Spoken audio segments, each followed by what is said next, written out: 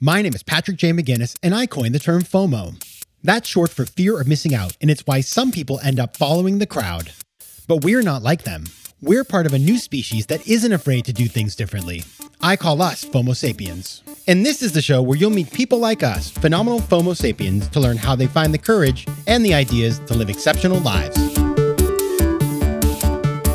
FOMO. FOMO. Welcome back to FOMO Sapiens, the show for people who don't just follow the crowd, but instead take their own path to success in business and in life. As always, I'm your host, Patrick J. McGinnis, venture capitalist by day, author and podcaster by night, and FOMO Sapiens 24/7. And today, we're going to talk about billion-dollar companies, unicorns, and who are the people that build them and what makes them different with my guest, Ali Tamaseb, who is the author of a new book called Super Founders. Now, Ali is a partner at DCVC, a highly reputable VC firm with over $2 billion under management. He has invested in tons of companies, both in the US and globally, and his work has been featured in the BBC, The Guardian, Forbes, The Telegraph, TechCrunch, and Wired. And in our conversation, you're going to learn a bunch of stuff. For example, we're going to look at the data. So this book is all based on data and research that Ali has put together. And we're going to understand what separates the billion-dollar ideas from all the rest of the ideas. And his case on this is insane. 35,000 data points that Ali collected over 4 years. So he gets in deep. He also will debunk myths like the fact that, there's a certain age, whether you're 25 or 45, I've heard both, that makes you more likely to be successful. Guess what? I'm going to give you a little spoiler alert. There is no correlation, according to Ali. And you're also going to have data that's going to help you think about maybe you want to start a business, or you know somebody else who wants to start a business. Things like whether passion matters, whether you need to have a co-founder, whether you have to be an expert in an industry. And Ali's going to give us his advice on how to make the best pitch possible. Now, for my small ask today, it's a little tiny one, but it means a lot to me. Please consider subscribing to FOMO Sapiens and rating the show on your favorite podcasting app. I promise you, I don't ask it because it does nothing. It actually helps people to discover the show and grow our audience, and then I can just do more and cooler things for you. And now, onto the interview. Now, as you know, I always start my interviews by asking the same question, but once in a while, you like to mix it up a little tiny bit. And so I decided to start the conversation with something that's been on my mind when I think about the world of technology and venture capital. And that is that things are a little cray out there. And so I asked Ali to get started whether or not he thinks we're in a bubble. That's a good question. I think that's, you go and read some articles from back in 93. I think I was reading that. And people have been saying there is a bubble in Valley in tech since a very, very long time ago. I think I even read something from 1980 something about home prices in Silicon Valley or the general tech bubble. And now it's kind of broad in the market. It's definitely true. Everybody is very optimistic, and there might be, the market may be stale for a while, and it might be a bubble, but I'm very, optimistic about this general trend, the ability of, technology to affect, much larger problems in the world and opening up much larger markets. So I think the market is becoming larger and larger, and these companies do have larger market share and market caps, but we might temporarily be in a very, very optimistic side of the market. All right, I'm gonna ask the question slightly differently, okay? Because I agree, and I lived through the bubble of 2000, 2001, right? So I've seen it on the other side. So I agree, though, that technology is expanding. That these companies, it's not like in the old days where it was like these companies didn't even have a way to make money. A lot of these companies are making money or have business models, but I guess I would say, are the valuations disconnected from reality? They are, to an extent. They are to the extent that they are expecting a very, very rosy future, and they are expecting a very optimistic future. So they are in that term. But the fact that, I would say that the tech industry has grown so fast and so big, or some of these companies have grown so fast, so big, I don't think that's a bubble. And the fact that there's so many new companies, new venture capital firms, new startups, I don't think that's a bubble. But you see it with all the SPACs that are happening now, and a lot of companies that are going public that should not be public or are not ready to become public. I think there are elements of a bubble there, and bad things may happen to some extent of these. But I think on the general, just the fact that there's a lot more companies today and there's a lot bigger companies today, that on its own isn't a sign of a bubble. But there are a lot of low quality companies going public, and there are a lot of low quality companies getting funding. That's a sign of a bubble. Yeah, I'm thinking about WeWork right now. Not to pick on you, WeWork, but going public, I don't know about that. Anyway, so Ali, we're going to talk about your new book, Super Founders. And just to start out, you did a ton of research. So what really drew my attention to your book is the fact this isn't just somebody who's sort of just like writing their opinions on a page. You did the work. So why don't you tell us about some of the research that went into writing this book? For sure. So I started working on this project over 4 years ago, back in 2016, 2017. And the origin of that is, I see about 1,000 companies per year who come and pitch. And I've seen some of them become massive successes. I am on the board of some of them. And I've seen a lot of them, fail. And a lot of people in the startup ecosystem talk about what leads to success and what does not. And, they talk about, you need to be technical. This is the number of co-founders you need to have. You need to start a new market. There shouldn't be any competition. There's a lot of things people talk about, and it comes from their personal experiences or a couple anecdotes they've seen, or to be honest, what they feel makes sense. Anyways, I come from an academic background. So when I hear these people talk about these, I just want to scream. I do not know how these people feel so confidently and talk so confidently about some of these claims without having any data backing them. So I wanted to see what is it that actually differentiates billion-dollar companies, billion-dollar startups from the rest on day one, without looking at their growth perspectives or what their week over or months over growth looked like. Just the fundamentals. What does this idea look like on day one? What the competition, what the team looked like on day one? And if there was anything that separated them. And there's no data on this. There's websites that will tell you how much money some of these companies raised, but that's it. So it took me 4 years to collect 30,000 data points, 65 data elements per company, anywhere from who the founders were, their career paths, what they studied, where they worked at, what was their title, where the idea come from, how the competition looked like, what the market looked like, what was the defensibility, what was the patent situation, what was the IP situation, what was the branding look like on day one, and fundraising, how often they fundraise, how frequent they fundraise, who they fundraise from, was it easy, was it hard? I quantified all these things for these all the unicorns founded in the past 15 years. And to have something to compare with, I randomly selected a large selection of companies that did not become billion-dollar companies, a randomly selected group, and collected the same data on them. That took me an extra 2 years. And then I had 30,000 data points I could compare and contrast all these things. And when I looked at the data, it turns out a lot of these things that people say about what leads to success and what does not are statistically wrong. Like, they're not supported by data. Data sometimes says the exact opposite, but most often it tells you this thing does not impact success. But also showed a bunch of things that do, and that's kind of where the recommendations in the book come. And what are the things that you need to pay attention to, and could lead to your success or a higher probability of success. FOMO.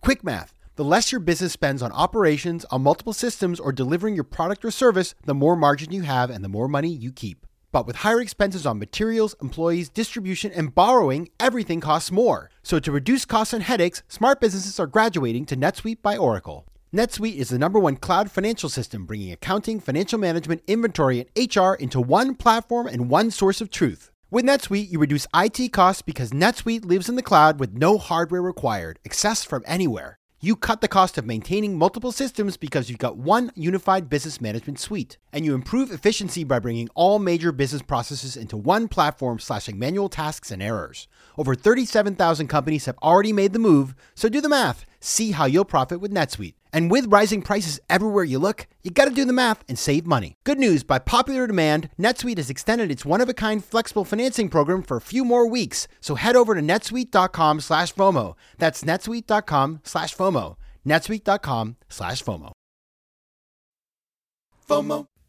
All right, we're going to get into those today. Let's start with some of the myths because I like this. What I like about the entire concept of this book, and especially because I wrote a book about part-time entrepreneurship, and a lot of people would say to me, you can't be successful if you start on the side. And I found the data that showed it could. So when you look at data, shockingly, I mean, this shouldn't be a shock, but sometimes we forget, you might find out that the conventional wisdom is wrong. So let's start out with one of the ones that you hit on and explain this to us and give us an example about the age myth.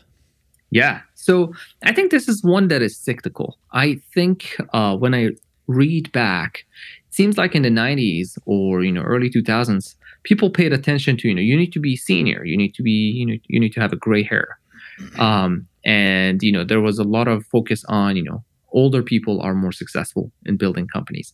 Then things like Y Combinator came on, and things changed. And now all of a sudden, everybody's looking into, let's go and source from universities. Let's go and look at people who have, interned at Google for the past 3 months, or let's go and invest in people who have been, who've been working at Google for the past 2 years. And all this is a bias towards, I want to invest in 20-something year olds, people in their early 20s. And it seems like at different times, or even at different industries or different parts of the country, there are different biases. Some people bias older people. Some people bias younger people. Silicon Valley definitely goes toward the younger people.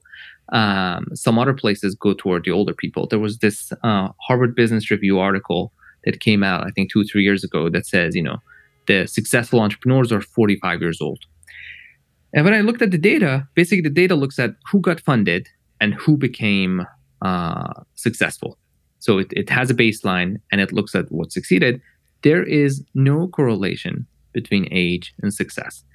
The founders of these billion-dollar companies were anywhere from 18 years old to 68 years old.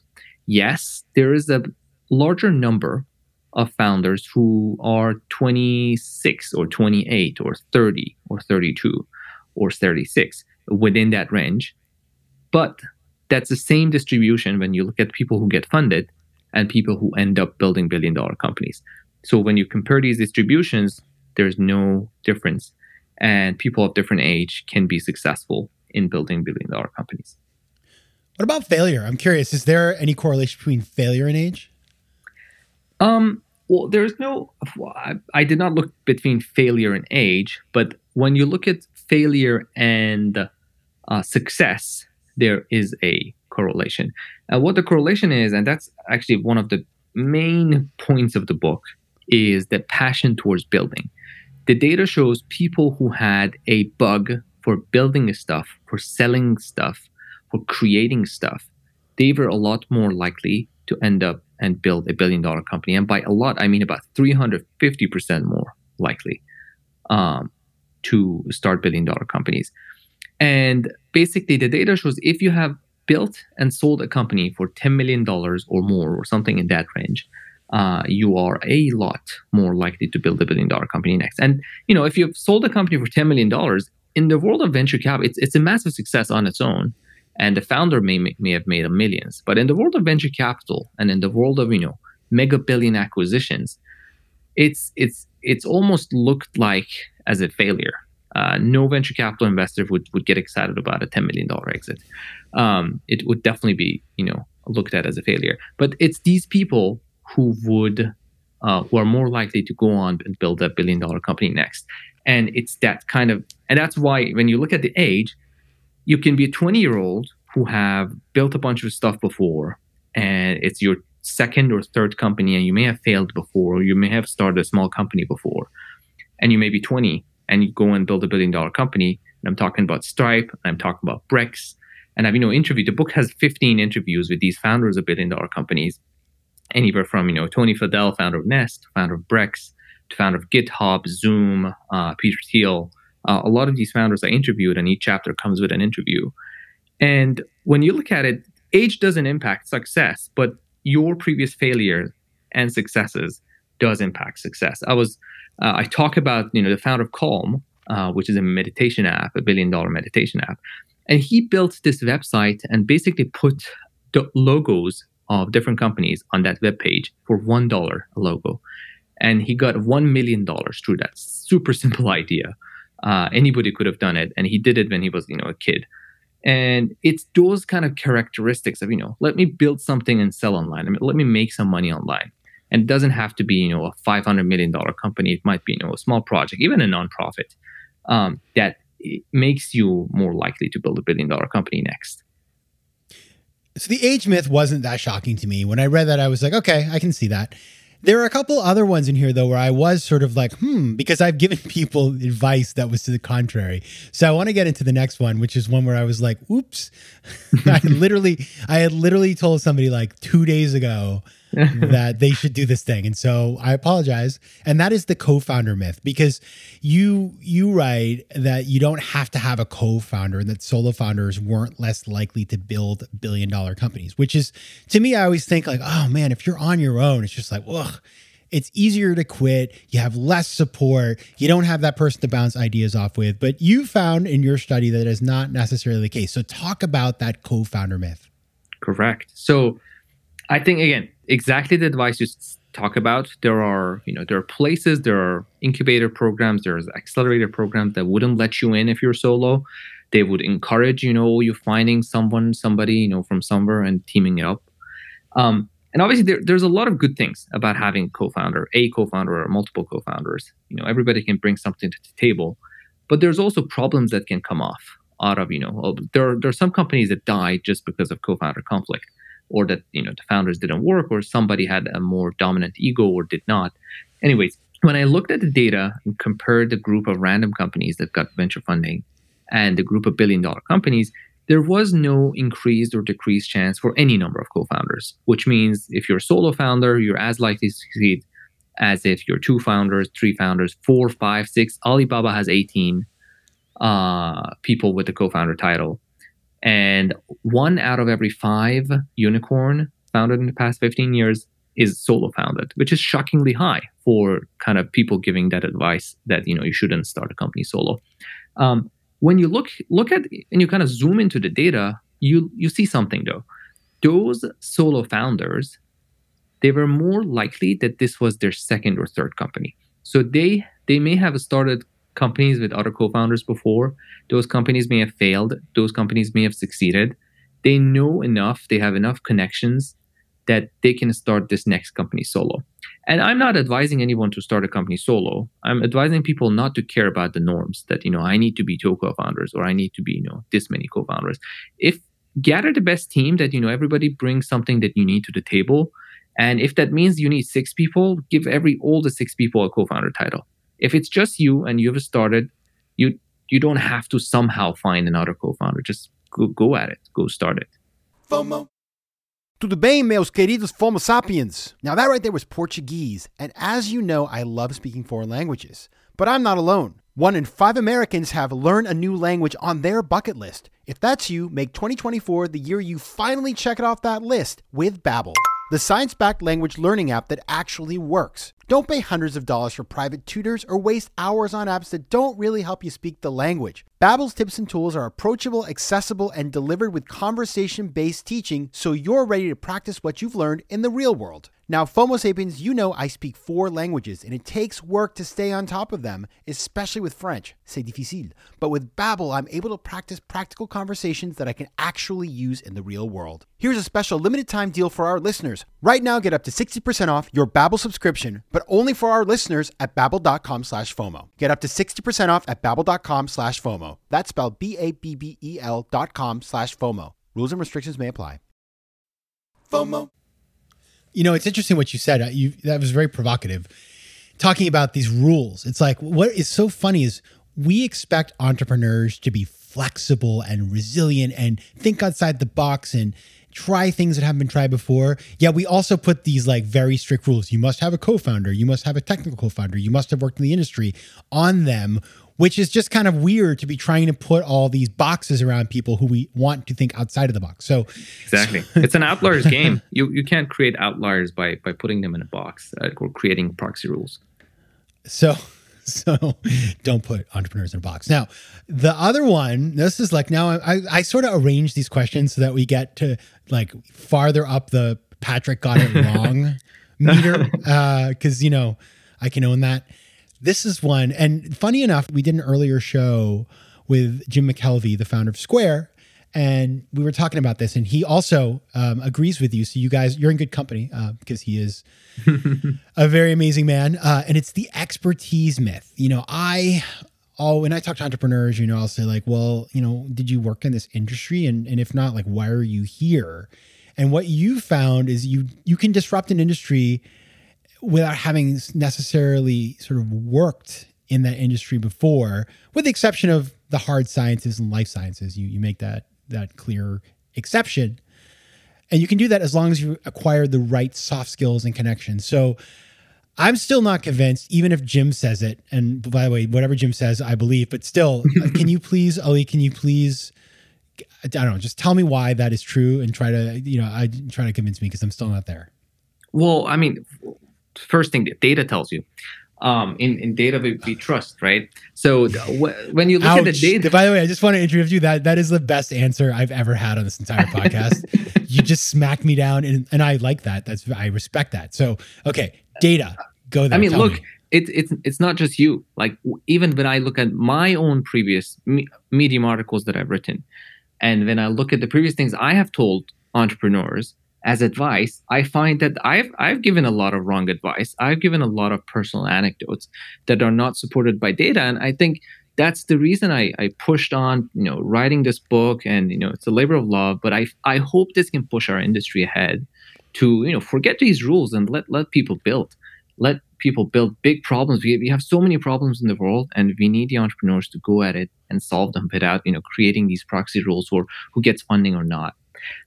So the data tells you, you know, I think it's 70% of founders of billion-dollar companies in tech, specifically in consumer and SaaS side of things, did not come from that industry. It doesn't mean they did not have industry experience. They had 11 years of work experience on average, but didn't have to come from that same industry. Now, it doesn't mean if you are from the industry, you're less likely to build a billion-dollar company in that industry. It just says, you know, when you look at the data, it does not make a huge impact, or it doesn't even make any impact on your ability to create a billion-dollar company. What does is these soft skills. You know, you create these connections, you create these resources, and you create these, you know, skills for management on how to raise money. You'll learn these stuff, and learning something specific about fintech or a regulation or something about insurance or whatever industry you're going after, if you have learned the right skills for learning fast, finding the right resources, networking, using your network, managing people, raising money, then you can go from industry to industry. And, you know, sometimes it's better, sometimes it's not. And I think that the biggest example that I have here is founders of Flatiron Health that I interviewed in the book. And, you know, they've created a bunch of companies in a bunch of different industries. They started with something that looked like, you know, an Instacart as their first kind of company in college. But the one that worked out was an ad tech company. They created like an advertising technology company that Google acquired for $25 million, if I'm not wrong. And then they started a company in the healthcare industry. Flatiron Health, that's a real world evidence, you know, data for oncology for cancer, and which was a $2 billion acquisition. So what they learned from that first business was, you know, how to raise money, how to create a board, how to hire, how to manage people. And they used those connections and resources to go and learn whatever they could about cancer, whatever they could about healthcare IT, and whatever they could about these people, and, you know, hired the right people and created the right, you know, company. So learning specific things about the industry you're going after, that's not easy, but that's easier than learning these kind of soft skills for how to manage people, how to find connections, and building that kind of Rolodex and those resources that you need to create a successful company.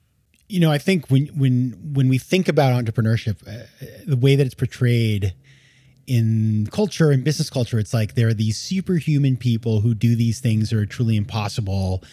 And what we forget is, and by the way, I've always thought that, and I have good friends who are entrepreneurs. It's like, oh my God, how do they do this thing? But what we forget is like, it's a job. You learn how to do something. There's a pattern recognition bit. You've messed up before. You learn how to fix it. And like anything in life, whether it's cooking a cake to, training for a marathon to giving advice to people, it's like you learn as you go along and you become more competent. And then as you do, you can expand into areas where maybe you weren't operating before. So that all makes a lot of sense now that you've explained it. And I will give different advice in the future. So now that we've corrected everybody's sort of misconceptions and all the things that I had wrong, I'd love to just take a minute. We have people who are listening to the show who are entrepreneurs or who want to be entrepreneurs, and they're going to be pitching. Let's imagine they've got a business idea. They're working on that deck. They're going to meet a VC firm or an angel investor. What is your advice to entrepreneurs about pitching their company and having, thought through the elements of a business? What are the most important things to you? So this is also another contrarian thing that I talk about in the book. The pitch doesn't matter. I have seen companies raise $5 million without a single slide deck. And they weren't even repeat entrepreneurs. And I've seen people struggle to raise $200,000 with the best pitch deck, with the most practiced, storyline, things that make perfect sense, the follow-up, the introduction, everything's perfect. They fail to raise. And what's different? Substance. If you're pitching to the right investors, they're smart. They're not. You may be successful in the first meeting if you have a super polished deck and you've thought about everything and you know the answer to everything. But in order for you to get money in the bank, your business actually needs to have substance, and that substance is team and is traction. So my advice is actually, I think that it's a quote from Paul Graham that says, entrepreneurs when they try to pitch, it's like trying to pull something in the wrong way and they hurt their back. And that's because instead of working on actually their business, they're working on the pitch for their business. So spend your time, close that extra customer. Like having that 50K more or 10K, whatever, that extra customer, that's going to go along a much longer way than, your deck that may have, a 5% better design or a 5% better story. So focus on that. And your deck, I think for you to succeed, you need to be thoughtful. So take that investment pitching process as a time for you to think very deeply about your business in the future, and how I am going to get distribution right, how I'm going to get hiring right. You need to have thought about your own business more than anyone have ever thought about that specific business, and for you to know more about that and know more people in that area than anyone else. If you're thoughtful about what you're doing and if you're resourceful in the area that you're going after, the investor, if you're pitching the right investors, they would understand and they will trust that and it doesn't matter if you have a 10-page slide deck or 5 or 20, or if it's a very well designed or mediocre, I think you will get funding. All right, everybody, substance over flash. Pretty good advice. The book is Super Founders. The website is superfoundersbook.com, where you can pick up the book, and it's basically available everywhere where books are sold, including Amazon, of course. Ali Tamaseb, thanks so much for being here. FOMO. If you like today's show, please be sure to rate it and recommend it to your friends. And as always, you can find me on Instagram at Patrick J. McGinnis, on Twitter at PJ McGinnis, and on the web at FOMOSapiens.com or PatrickMcGinnis.com, where you can get all kinds of free resources to live a more decisive and entrepreneurial life. FOMO Sapiens is recorded in New York City. Theme music is by Mike McGinnis, and editing and post-production is by Josh Elstro. If you like today's show, please be sure to rate it and recommend it to your friends. And as always, you can find me at FOMOSapiens.com and at PatrickMcGinnis.com. To advertise on FOMO Sapiens, reach out to contact@FOMOSapiens.com. FOMO.